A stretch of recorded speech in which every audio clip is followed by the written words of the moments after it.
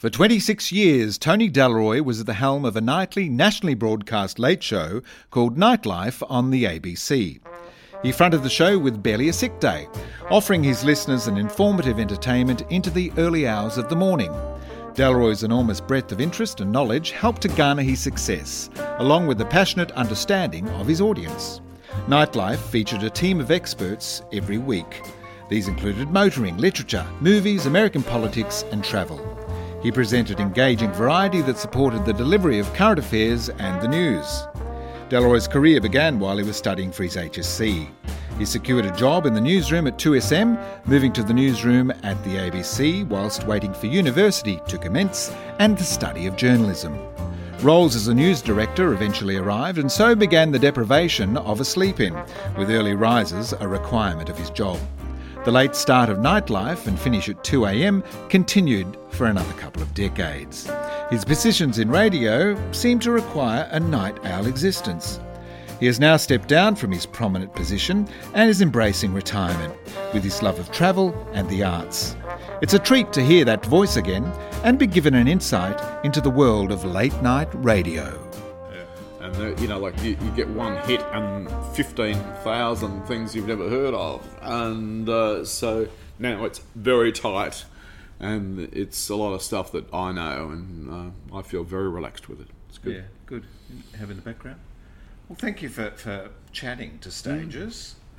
Thanks, Peter. It's lovely that you've been a bit of a listener. I have. Much appreciated. Very much impressed by it. It's wonderful insights.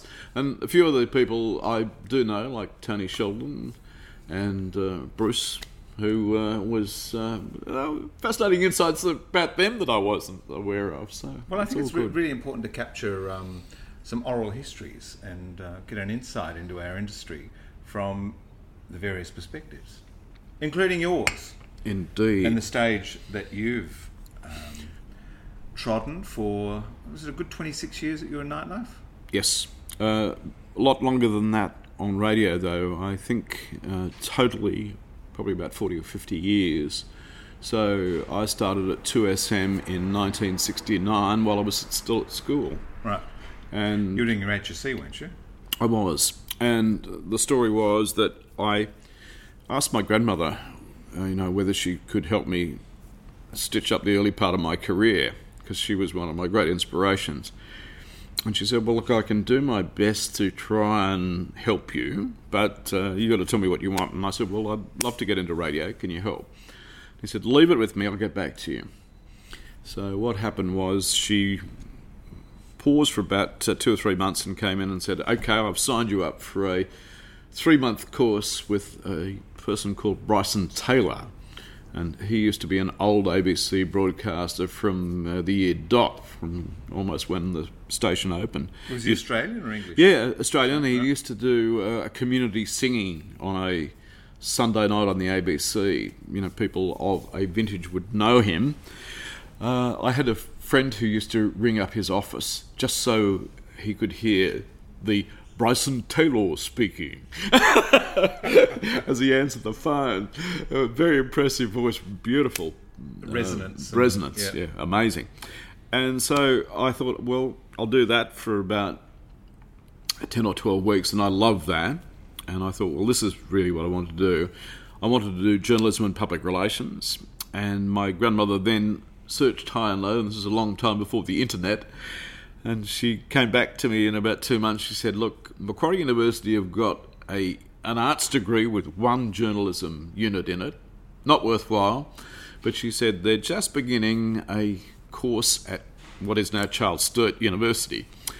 And that is journalism and public relations, full-time, and a degree. So I thought, that sounds like the path. But it meant going to Bathurst, to the campus there. So Granny was your first researcher? Essentially. She was a very powerful woman. She was one of those ladies who... she was an executive at a shipping company called Huddard Parkers, which was in Bridge Street in the city. And we used to spend a lot of time hanging around the offices there in number 8 Bridge Street. And she was one of those go-to people. If you needed advice before internet became available, she'd eke it out because she had friends who knew friends who were great friends. So, it was fantastic fun. And she basically set up the early part of my career. So what was the fascination with radio? Were you an avid listener more so than television? Oh, very much so. I was born in the era that was pre-TV. So I was born in 1953, and for the first 4 years, basically there wasn't, anything much TV-wise. So we was listening to radio every night. That was our big entertainment. Your serials and your variety entertainment. Absolutely, and it was. I was glued to it for years and years and years, and I just loved the sound, loved the drama. I used to listen to the cricket overnight from England. When they were doing not the synthetic test, that was a bit before my time, but we used to listen to the Australia-England cricket into the wee small hours, and we just absolutely loved the sound of the radio. And if you were born 10 years earlier, you probably would have made your career in television, I guess. There's a lot of those radio people, Graham Kennedy, for example, were nabbed to sort of be those presenters on television. Well, I knew Graham Kennedy quite well. And there's a wonderful story about the early days of TV that he passed on to me. He said, look, I was working with Nicky doing 3UZ mornings. And he said, what happened was Channel 9 sort of said, look, we're about to kick off live TV in Australia and we want you to be part of it. But don't give up your day job. So essentially what he had to do was 5 mornings a week he would get up and go and do this 3-hour radio shift at 3UZ, and then he would go to Richmond and start working up the hour and a half live TV for that evening.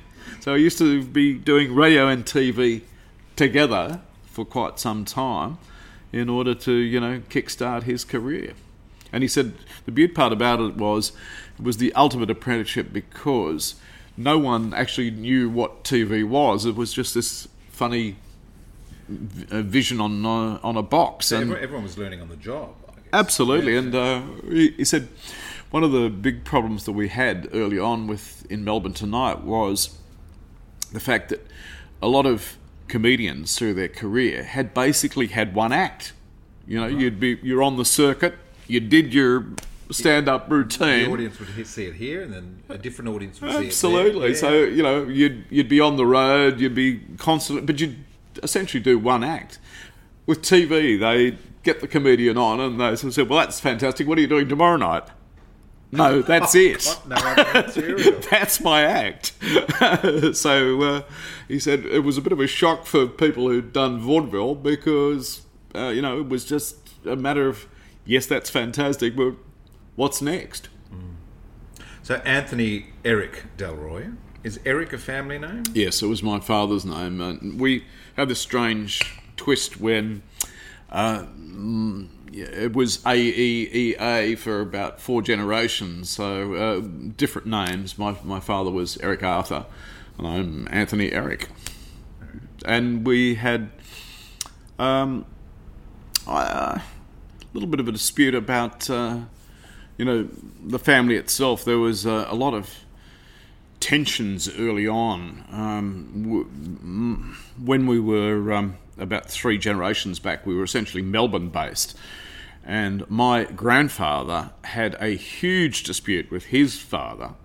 I'm not sure exactly what it was all about, but he decided to move from Melbourne to Sydney, and they literally never looked back. That part of the family was exorcised, except for one lone aunt who was prepared to bridge the gap. Right. But the family literally split at that grandfather level. So you're a Sydney boy? Yes. Where'd you grow up? Born up in the Darlinghurst area, and in fact, there was a little bit of an irony because when I was born, we were living in Forbes Street, Darlinghurst, which was right next to the ABC, where I worked for 30 years. Yeah. And so I literally was playing in their backyard when I was 2 2, 3, 4, 5, 6 years of age. That's a lovely synchronicity. Yeah. And we decided that at that point, we moved. My dad was an electrical contractor, and he had a good business around that Bondi area, so we moved from Darlinghurst to Bondi, and we spent a lot of our time in an area called Rose Bay North, and that's where we essentially grew up from 7 till I left home. So you had siblings? Yes, my sister Sandra. She's slightly younger than me, although she, to be honest, had the style and the flair in the family, so she was always overshadowing me rather than big brother. Academically or as a performer? Just as a person, I think she's just absolute charmer and a wonderful personality, and a great person, and we're very, very close. It's great to hear siblings who are so close. Did you perform as a child? Involved in I did a lot of school stuff. Yeah. We did.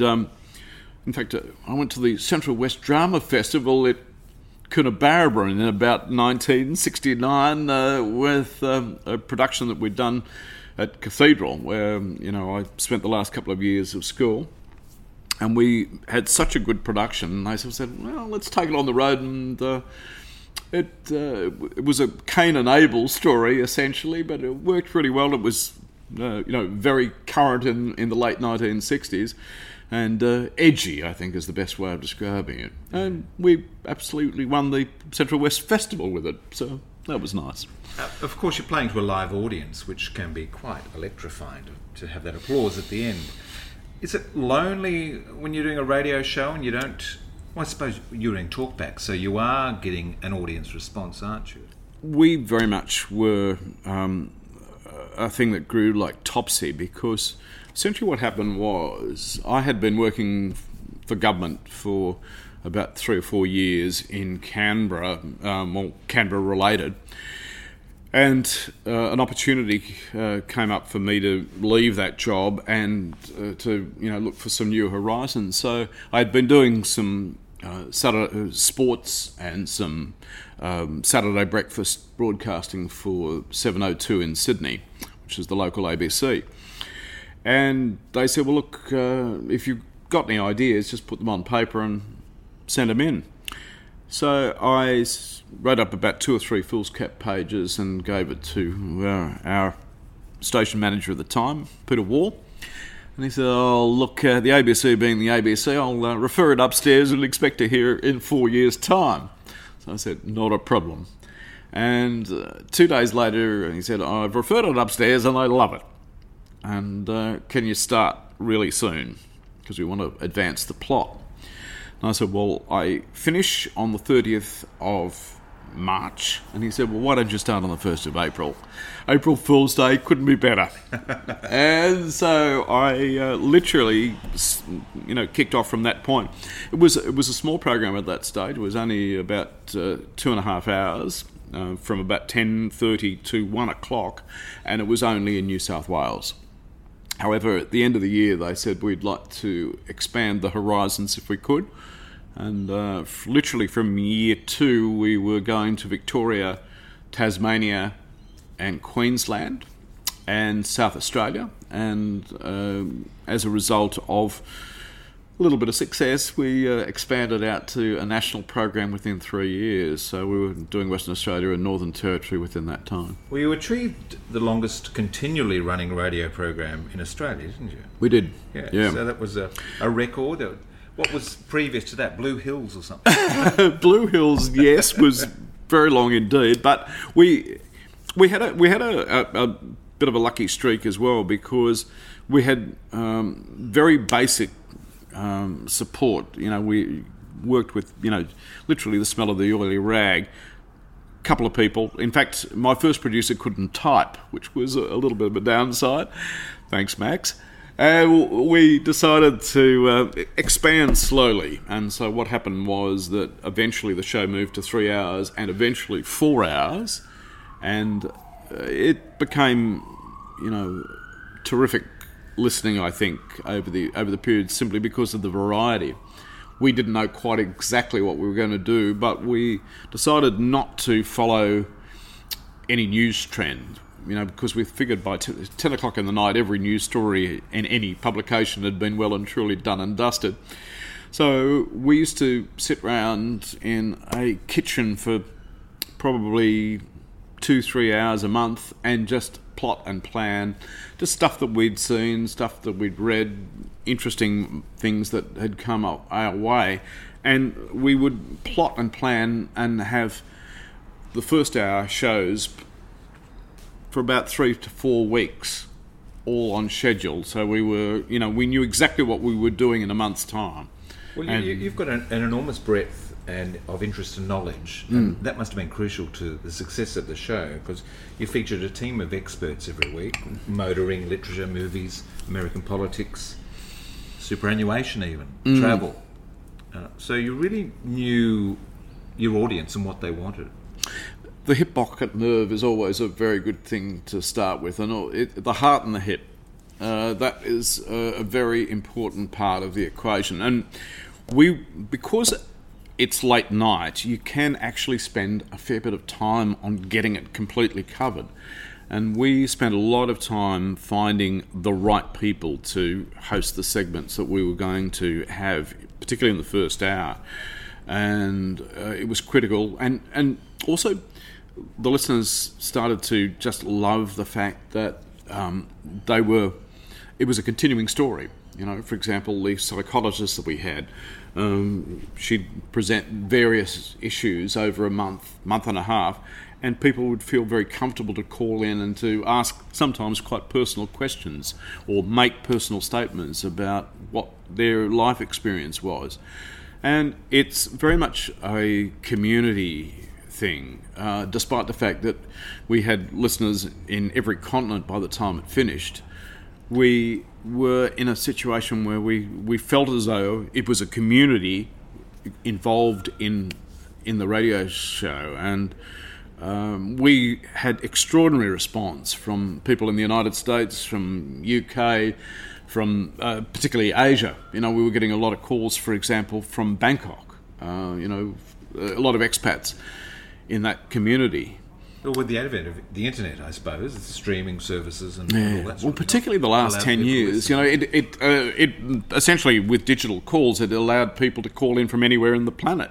What we would do often encourage listeners who were travelling overseas, for example, if you were going to the south of France for a holiday, call in and let us know what's happening, and also to interact with our quiz, our challenge that was on at midnight every Monday to Friday. And that worked really well because it felt as though, it was a real community, and we just loved that aspect to it. And I had so many people who were distraught when the program was announced it was coming to an end. In fact, one long-time listener, John from Brighton, rang in and said, Tony, I will pay you for the next year if you stay. And I said, well, John, I'm sure the ABC would love you, but we have really decided to pull the plug at this time. And, it was just one of those moments in my life where I thought, well, I think it's now. And I felt right about doing it, and 3 years on, I still feel right about doing it. What time did you wake up this morning? Normally about 8:30. I'm very consistent. I'm not an early to bed sort of person. I never have been. From all those years back when I stayed up all night listening to the cricket, very much like 1-2 a.m. sort of person. And that's what I kept going. But even with the show finishing at 2 a.m., I guess it's 3 by the time you wind down and get to bed. Oh, it was normally 4:30. O'clock, really? Yeah. No. So you were able to sleep through midday or something? Not that far. I normally slept till about 11, and I had quite an active day as well, because I would be in the office probably from about 3:30, 4 o'clock most afternoons, 3 afternoons a week. And we used to do literary lunches at that time, so quite often you'd be out of bed at 11 and at lunch at 12:30. So that happened. And there were plenty of other events related to the show which required me to be active. And it all worked. I would think that probably a 50-hour 55-hour week was common, but it was a lot of fun to do.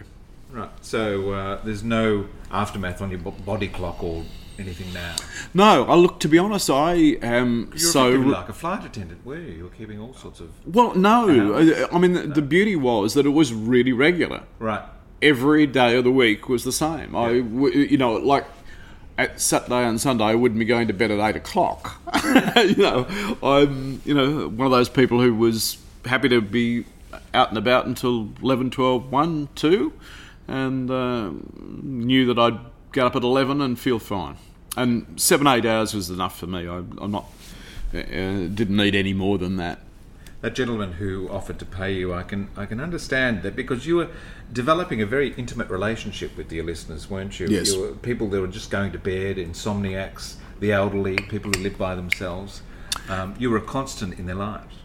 And the real surprise was that, we would capture people quite often in very odd situations. Like one person said that they had come out from the UK and they had spent 5 or 6 weeks just rolling around Australia listening to the radio at night and and they became so addicted to the show that when they went back to the UK, they had to have a lunchtime break for 2.5 hours and kept up with the show. And, that was an important part of, a remembrance of the holiday, and also a remembrance of the individuals that they loved to listen to. Half the magic of the show is the listeners who called in. They became part of the fabric of the show. And we had one lady, Eileen from Cairns, when she passed away. We had people who actually flew to Cairns to go to the service, and she had cards and letters and flowers from all over the country because people just loved it. And that happened a lot. We had a lot of people who became so involved with the show that they were like mates. I guess like your presenters who hosted the various segments, certain listeners became like cast members. Of course, Will Hagan, for example, our motoring correspondent, we found with him that there was, women who would ring and say, I have no interest in cars, but I love the segment. And it's just one of those things. It's the sound of the voices, the sound of the communication, and the relationship, the involvement. And, I'm sort of a bit of an expert of, on just about everything. Over the years, I read very broadly. And so I had an interest that we could spark on just about any topic that we raised. We used to do an issue of the day towards the end of the program, for an hour and a half of open line on a specific topic, and it worked like a charm. People would come in with every conceivable angle over an hour and a half of talkback, and it was magic. And it was a real forum. I didn't want to be in a situation where, and you get this sometimes on, some opinionated radio stations where, if you don't agree with the person who's hosting the show, you're turned off. You're off the ballpark. But I used to love the fact that people disagreed with me or, were of a different perspective to me. And that's what's healthy. You listen to a lot of various ideas and then pull them all together and say, okay, well, maybe that's changed the way I think about it. One of the highlights of the show was the quiz. We briefly touched on that. It was a genius... A lot of questions. Genius convention, because it also allowed you to build relationships with your audience and understand who was there and calling in. But people really looked forward to that, didn't they? We had an international crew. From the lines are open to lines full was often about 2.5 seconds. It was quite amazing. And we... got a complaint now and again from people saying, how come they get on so regularly? And I sort of said, well, they've got the technique and they know how to do it. And then I had a lot of phone calls and letters after that saying, what's the secret? And I said, well, look, it's not anything too dramatic, but it's just one of those things where you hear a call dropping off that happened 7 seconds ago because of delay. So when you think thing is winding up, that's the time to get on the phone and to ring in and take their place on the board. And to be honest, I can't recall us ever having to say, give us a bell now, we're short of calls, because the board was literally full most of the time. Where did you get the questions from? Well, to be honest, I am, as I said, an expert on just about everything you could possibly name.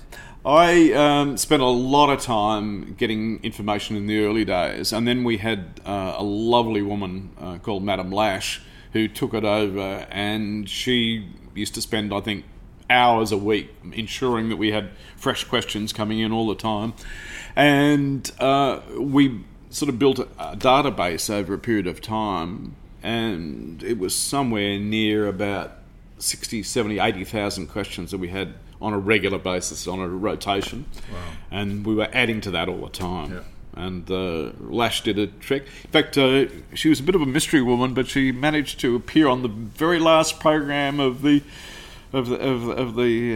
show, and now everybody knew exactly why she'd never appeared on any other one. What a bitch. Tell me about, and our listeners, about the 7-second delay in radio. It's always a little bit frightening. It does actually give you a bit more time than you think of. We very rarely had need to censor people because, to be honest, the standard of language was always reasonable. We got the odd four-letter word that came through, and you think, was that necessary? But I mean, it was essentially an adult audience, so I don't think that anybody was going to be particularly shocked by it. And if it happened too often, well, we'd just end the call. But I think the certainly if you'd sworn four-letter words in the 70s, 80s, you probably would have been suspended. But by the famous crow call, of course, Mr. Kennedy, yeah. By the 21st century, I think most people knew that it was reasonably acceptable. But it's an adult audience; you've got to be responsible. And so we'd say, that's not necessary, don't do that. And 9 times out of 10, people would respond. Now, occasionally it would be an accidental slip, occasionally sort of a planned slip, I think. But anyway, that happens. A glorious spin-off of the show was the literary events. Oh, yes. Yeah, how did they come about? Well, essentially what happened was the Dymocks company said, look, we are very keen to do literary lunches on a regular basis, and we want to develop a radio release of them. And he said, we're going to have some pretty good names. And the thing that got me a bit interested was the very first one was Roald Dahl. And they said, would you like the Roald Dahl literary luncheon? And I said, would I what? I absolutely would. And we replayed it, in the last couple of years of the show, because it was just one of those, it actually was one of the last things he ever did. He did the literary luncheon while he was in Australia. He went home and didn't survive much past that. And so it was one of the major speeches that he'd done, and it was just magic. But we had every Prime Minister, we had, as you can imagine, over 25, 26 years of literary events. There wasn't too many literary figures that we didn't get a hold of. And it provided a forum for the long-form interview as well, didn't it? It allowed you to talk at length for 40, 50 minutes. Absolutely. And to be honest, we were in a situation where it changes your perspective sometimes. When you read the headlines, you sometimes think, and get a view. For example, I think one that really struck me was Julia Gillard when she released her. Well, it wasn't a biography, but it was a book about her time in the top spot, and she was very interesting. I just sitting there and communicating with her on a one-to-one basis. I'd only seen her gatherings where she'd been there with multiple people. And it just gave me an opportunity to talk to her one-on-one, and it changed my mind on a lot of things. Right. And she was able to explain to me a little of the internal Labor Party politicking at the time, and it gave me a very different perspective on it. And the beauty part about it is, once you've done it in the pre-lunch session, you can then bring certain elements of that conversation that you've had one-to-one to the general audience when we were discussing the stuff on stage. I said to her, would you mind if I raise that with you on stage? And she said, yeah, no, I'm very happy. And so it just gave you an opportunity to look behind the headlines and behind the books a little bit more. And I just thoroughly entranced by it. It was one of those things. Also, we used to run a summer series of literary lunches from mid-January to late January, and we got such a big response from people who hadn't heard the first broadcast. Late nights is obviously not for everybody, because a lot of people are, getting up at the crack of dawn and listening to a literary luncheon at 10 o'clock at night's not their cup of tea. But we, during the summer literary series, where we reran them, found a whole new audience, and people absolutely loved them. Gee, the job must have kept you constantly reading and watching and listening just to be informed. As I said, 50 hours a week, but it was a lot more than that, simply because you get to a point where you think, okay, well, there's some programs I have to watch to make myself up to speed with things, and I am an avid reader anyway. I tend to, read novels. I tend to read fiction, faction, everything really. So it's a very broad scope, but you have to, because of the breadth of the program. You had to be informed on a lot of different things. Everything, yeah. And some of it was as boring as all hell, the minutiae of superannuation's not everybody's cup of tea, but the problem you've got is, if you don't know the ins and outs, you can get yourself into quite a twist when you're on air, because you open it up for questions, and there's a lot of people out there with a lot of very explicit knowledge, and you've got to keep yourself over it and know that the information that's being given is accurate. So it's tough, but very enjoyable, and as I said, an expert on everything.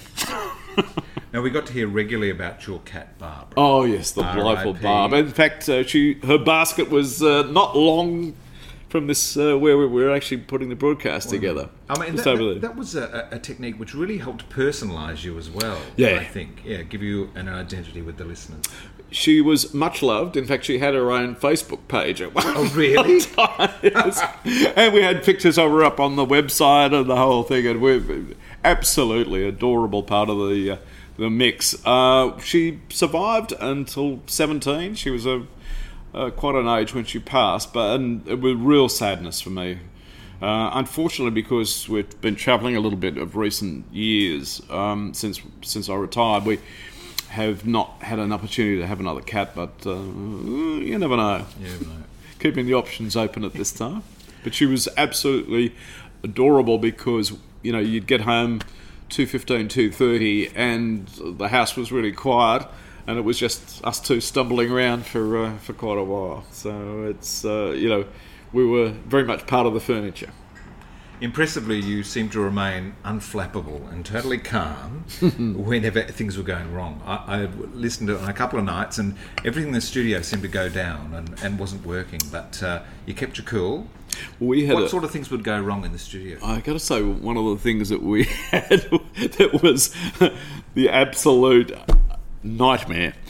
We'd just had some new software put into the ABC studios, and they said, well, things can go a little bit awry. Just be aware that it could go amiss. So about night 4 or 5, everything seemed to be going along okay. I was doing a trivia night with Rod Quinn, and so our first hour was, we used to ask people for tough questions, and we would respond on the same issue. They'd give us a tough cricket question, we'd fire back with a similar sort of thing. And the program got underway. I did some few bits and pieces, and I just about to introduce Rod, and I just turned the microphone on when the entire studio froze. And I realised that I couldn't turn any microphones off. The phones wouldn't work. The promos wouldn't work. All we had was the two of us with the microphones on and the news, which was due in 50 minutes. And no opportunity at that time to do open line. And they said the only way to fix this is to reboot the studio, and that will take at least 5 minutes, which we can do at the top of the clock. So Rod and I sat there for 50 minutes just chatting about everything and asking each other questions and generally having a bit of fun. But it's great experience. We had an extraordinary time in that period because it was the early days of new technology, and they had put a lot of effort into getting it right, but inevitably something would happen and you'd either freeze on, freeze off, disappear, things would go into the ether. And part of the difficulty is also when you're going to 50 radio stations, invariably one of them goes amiss at one point. And we used to have a situation where our localisations, which were the local promos, would fail for an entire state. And so then you had to sort of tap dance your way through that for 4 hours, and it was not a happy time, but it's a great experience. You learn to be able to handle just about anything that comes along. I remember who was standing out? Oh, Kevin Rudd's demise. We were on when that was happening, and we had a situation where they sort of said, "Oh, look, we'll get somebody in from Current Affairs to talk through with it," And so we started at 10 o'clock, and they said, at some stage there'll be a press conference, but we're not sure when. We'll keep you updated. We had to talk through almost an hour with one person and a few other experts being introduced. And we didn't actually have a script. We didn't know what was going to happen next. And we weren't sure at all that we could make it through even to the next 10 minutes, let alone the next 50 minutes. And we ended up talking the entire 50 minutes as we were looking at the possibles, probables, as the Canberra madness was unfolding. It was we had no idea exactly what was going to happen next. We got there. Well, should you ever have to deliver a filibuster, I think you'll be fine. Now, thanks, Pete. Early in your career, you had a stint in regional radio in Bathurst. Yes. I hear stories of announcers locking themselves out of the studio during shifts. Does that sort of thing ever happen? I gotta say, we were, lean and mean. There was one situation where I was at home. The unfortunate part of my situation in Bathurst was I lived very close to the radio station, so they would use me as the stopgap for everything. And they at one stage rang and said, Jim's car's broken down, can you go in? I sort of said, I only finished 4 hours ago, 1 a.m. They sort of said, it's okay, just do breakfast and he'll get in as soon as he can. I ended up doing the entire breakfast shift through till 10 from 5 a.m. And so I'd been on air since, 10 the previous night. So 12 hours of radio. I wasn't good towards the end, I'm here to tell you. But just keep tap dancing and hope. That's the best. The black coffee. And a lot of your early part of your career was in newsrooms. You're a news yes. director, weren't you? Well, in fact, what happened was I left 2BS at Bathurst and then spent almost a year in Dubbo for 2DU.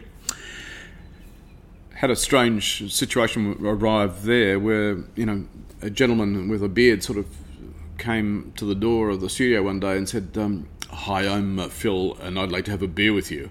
And I went, okay. I said, well, I'm finished here in about an hour. Da, da, da. And he sort of said, I'll see you down the road. So he said, I'm the program director of 7LA Launceston, and I've been listening to you for the last 3 weeks, and we'd like you to do breakfast in Tasmania. And I went, oh, okay. I said, I'm on, $55 a week. You'll have to do better than that. And he said, we'll give you 60. And I went, sold. So we went to Tasmania and spent a year and a bit down there, doing a bit of TV and a bit of radio. And then from that point came back via a couple of small detours to Sydney, and I started life at 2GB doing Macquarie National News and reading that and writing a bit. And from there I went to 2UW, and it's where some older listeners will remember. And we were part of the fun crowd for a couple of years. And terrific newsroom then. It was at a time when John Laws was doing mornings and Malcolm T. Elliott was doing breakfast. Very successful. I think they were number one a couple of times, which was very rare for 2UW, but they hit the top of the charts. And from there, Steve Leedman rang me one night. I just read the 8 o'clock news and walked out into the newsroom, and the phone rang, and he said, Steve Leedman here. And I said, oh, yeah, how are you, Steve? And he said, mate, we've got a job here at 2UE, and happy to give you a C grade if you'd like to come over. And it was a bit daunting at that time because the 2UE newsroom was full of very senior journalists, and the youngest there had been there for 8 years. So I sort of said, look, okay, I'm happy to move. And that was a time when they used to do half an hour news at midday and half an hour news at 6 o'clock in the evening. And it was a very intense 24-hour-a-day operation, and fantastic experience. And I was there for almost 13 years. So as news director, what are you doing? You're assigning the stories? Assigning stories, making sure the rosters work, making sure that there's no catastrophes going to air. We had one terrible incident where Gary O'Callaghan, who was the number one breakfast presenter in Sydney for probably 25, 30 years, the 8 o'clock news, somebody had accidentally sworn on the end of a report that they were putting together. And at 8 o'clock in the morning, out over the airwaves went a four-letter word, which in those days was like the end of a career. So I had to come in and sort of say, okay, we've got to be calm here, and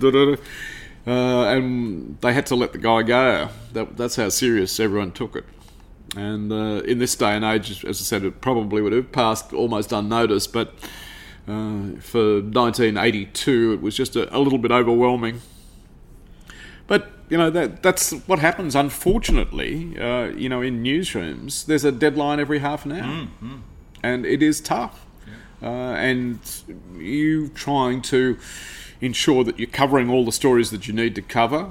And there was a lot of competition in those days between the ABC, 2GB and 2UE to be first to air. And we were, spending a lot of time ensuring that we were, first on the scene of everything. Just a lovely story that is just one of the funny moments of being a news director. We had a siege going on at Northbridge in Sydney. So it was a scenario where they weren't sure exactly what had happened, but police had been called to the area, and so I looked around the newsroom and no one was available except a senior writer. And I said, look, Trevor, I know you don't do outside stuff, but we don't have anybody else. Everybody is in courts or at airports or whatever. Would you mind going up and just going into the news car and just giving us some background stuff of what's happening? He said, okay, no worries. So he takes off in the news car, and we gets to the scene, and he said, okay, yeah, I'm here. I know, I can see roughly what's happening. So, I'm okay to do a live cross at midday. So, a siege is happening at Northbridge in Sydney.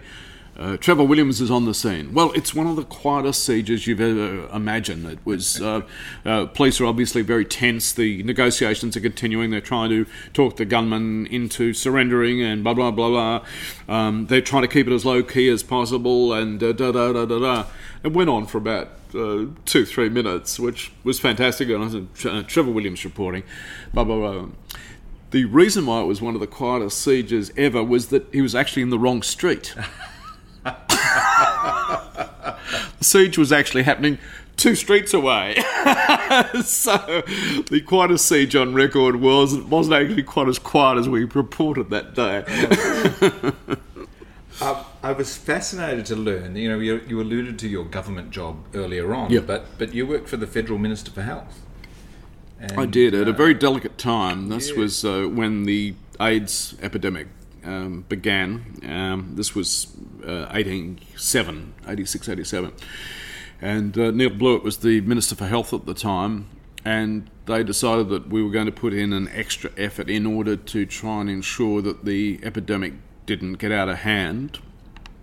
So they took 2 separate strains, one which was a medical strain led by Professor Tony Baston, and also Ida Buttrose was in charge of what was NACAIDS, which became ANCA, which is the Australian National Council on AIDS. So we developed a strategy that I would work across the area. So I'd work for the Minister for about 30 or 40%.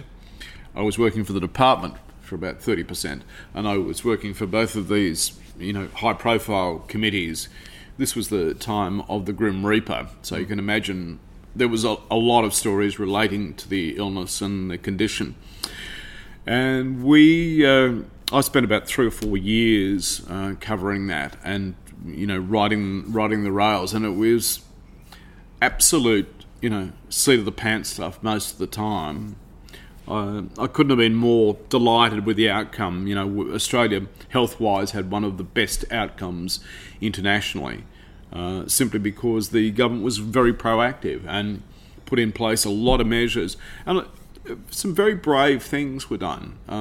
For example, the needle exchange programs that were put in place to avoid the possibility of people reusing needles and becoming infected through multiple uses of needles in drug use and the like. And that was a first for Australia. And the various campaigns that we ran with, at-risk communities, for example, sex industry workers, we spent a lot of time educating them.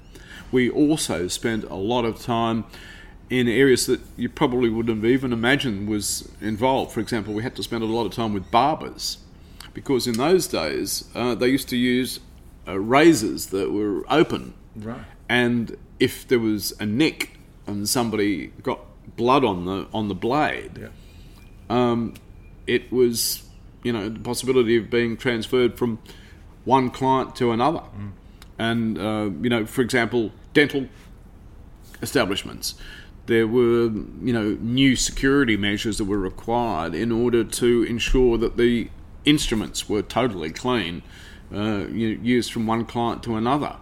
A lot of bits and pieces that had to be filled in, but Australia did an extraordinary job during that time. And the fact that the number of infections, even though they were a tragic loss of life at that time, it could have been a lot worse. It could have been a lot worse, and was the outcomes were very positive, and it was quite an extraordinary both government and community effort to make sure that happened.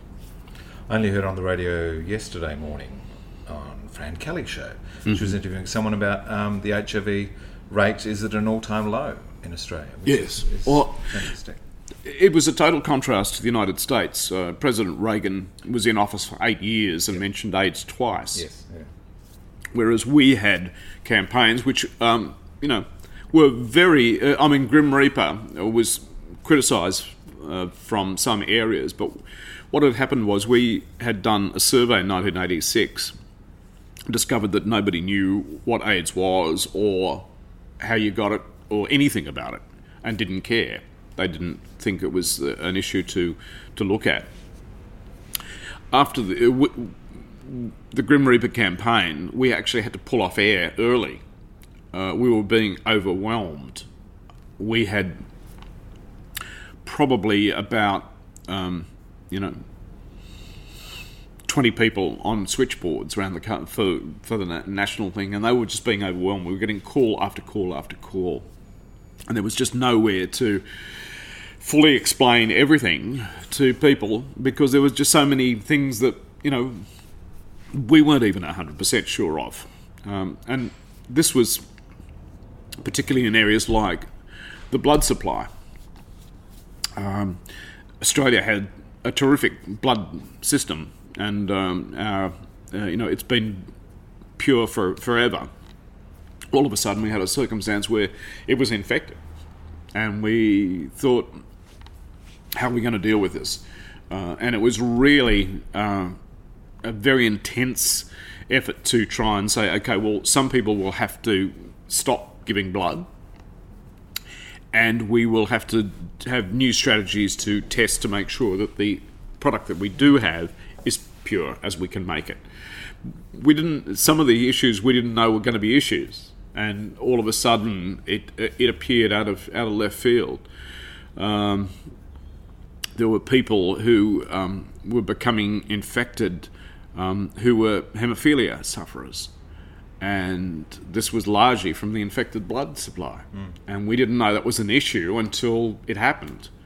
And it's part of the problem was also it became very difficult for people who had become infected to survive in normal society, because no one understood exactly what it was, and they were being treated like pariahs. So we had to put a lot of effort into ensuring that people who were suffering were cared for as well. So it was a prevention and a caring strategy, and it was very involved, and that was 20 hours a day time. You were well and truly in the trenches then, weren't you? Absolutely. Yeah. We spent a lot of time doing research and getting it right, and fortunately, because a lot of money was put into AIDS research, this sort of underlines the fact that if you do put money into a medical issue, sometimes you can get a great result. We now have a situation where, because of the medication that is available, the viral loads can be reduced to a minimal amount, and thereby people are surviving decades. Whereas, unfortunately, when the outbreak happened in the 80s, we only had one drug, which was AZT, which we could use. And horrible side effects there, didn't it? Well, the problem we had was it was a failed cancer drug. Burroughs Wellcome was the company that had AZT, and they had it on the shelf for some time. They thought it was a cancer drug, but it never worked.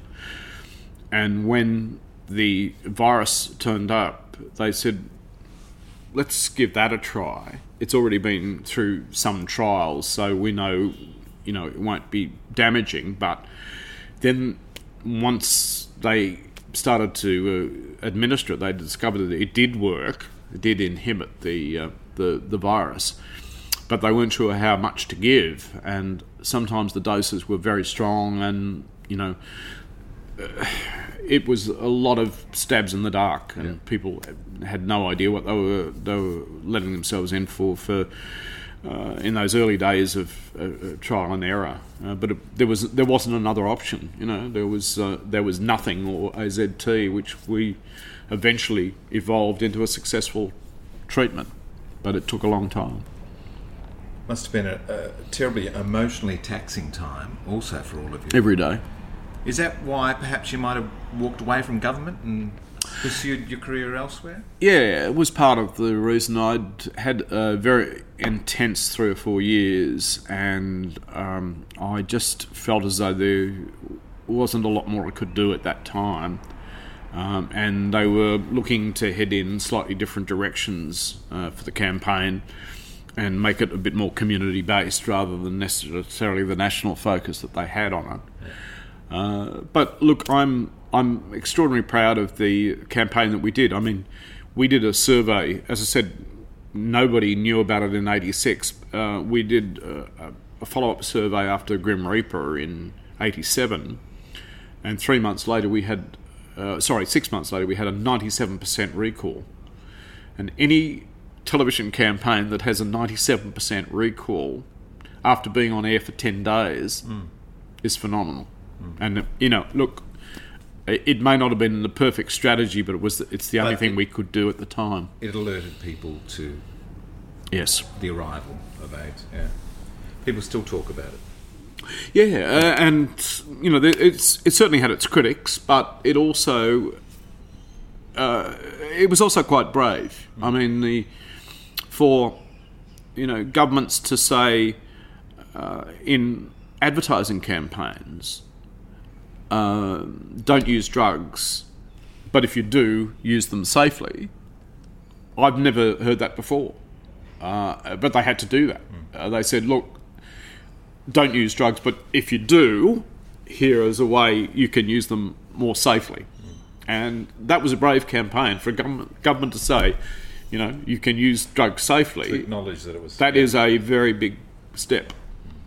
And the thing that I think I'm most proud of with the Australian system at the time is we put that to both sides of politics. We took it to the coalition that was in opposition at the time and the government and said, look, if we say this, are you going to be okay with it?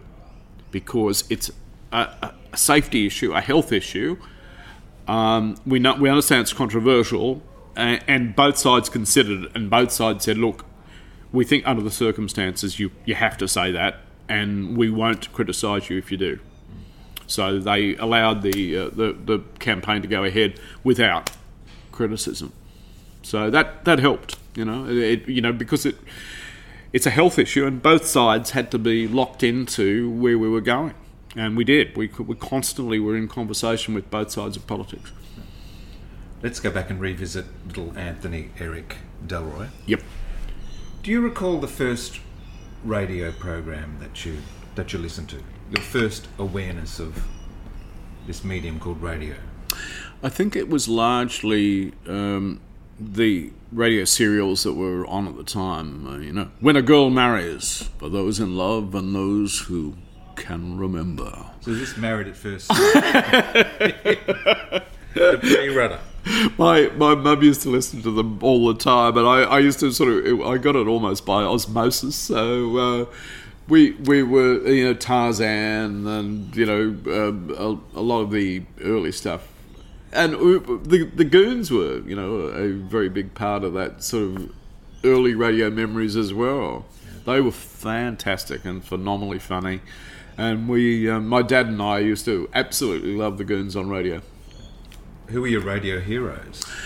Well, I had... I just don't know whether they'd be people that people would know, but... Bob Dyer, Jack Davey? Yeah. Look, Eric Boehm was an early, controversial broadcaster on GB, and I used to love listening to him. So an early shock jock, or...? Yeah, well, it was sort of a very limp shock jock, really, but he always had an opinion. He used to host Beauty and the Beast at one time on television. Yeah.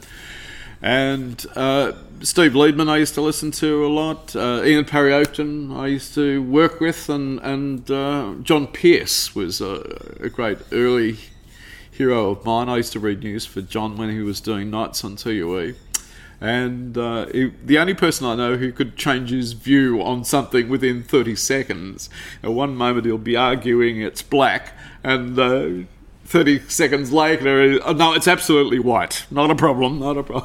And he was phenomenal for that. He could often end up having an argument with himself, which was bizarre, but it was entertaining radio. And I worked with Laws early, and John was fantastic. Alan Jones, very early days of his career, we were in the same studios. So it was all fun. Laws retired and then he returned. Yes. Do you think Tony Dalleroy might return? Look, never say never, I think is the best way of putting it, Pete. But it's been 3 long years and I've thoroughly enjoyed myself. We've had a chance to do the travel that we promised ourselves, and we have had a great time over that period of time. And I'm really enjoying the fact that I have, a different perspective on life, because when you're doing daily radio, it's very intense. You really are, even if you're not listening to or reading something about something that you're going to discuss that night or whatever, you're accumulating stuff. And you feel like a sponge after a while. And I'd reached, after 50 years on air, a situation where I thought it's time for me to just have a bit of me time and to regroup and to start enjoying some of the things that I've set myself up for. And it was a difficult decision. I said to the management that I was thinking about exiting, and that I was going to not say anything. Saying something at the end of a year after a hard year of broadcasting is probably not the way you decide things. So I said, what I'm going to do is I'm going away and I'm having a long sea journey. I'm at sea for about 30, 40 days, and I'm just going to have a bit of a think about what I want to do. So I was sitting there on the deck one day and saying, no, it's time. Yeah. And I came back and let them know that it was time, and they said, can we change your mind? And I said, no, I've thought about it for a long period of time, and I'm very happy with my decision. 3 years on, I'm happy with my decision. Well, I, like much of Australia, miss going to bed with you every night. Yeah, I went to bed with more people than Mogadon, I think. But I must admit, I was never awake at 2 a.m. when you signed off. Was there a regular sign-off that you had? Not really. I just wished everybody well for the upcoming day and a promise of things to come.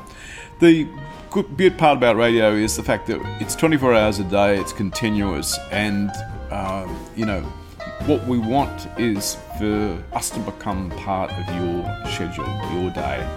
And what we needed you to do was to commit that at some stage in the next 24 hours you'd come back and visit us again. Unfortunately, people did, which is a nice thing. Gee, I enjoyed my chat with Tony Dalleroy. He's a master of the airwaves and offered great insight into the role of the broadcaster. Let's hope we hear him on radio again very soon. Please subscribe to the podcast and stay up to date with every new guest episode as it is released on Stages. We're available in iTunes, Spotify and Whooshkaa. Don't forget to rate and review the podcast. It helps to grow our audience and reach more Stages listeners. This has been another exciting episode of Stages. I'm Peter Ayres, and thanks for listening.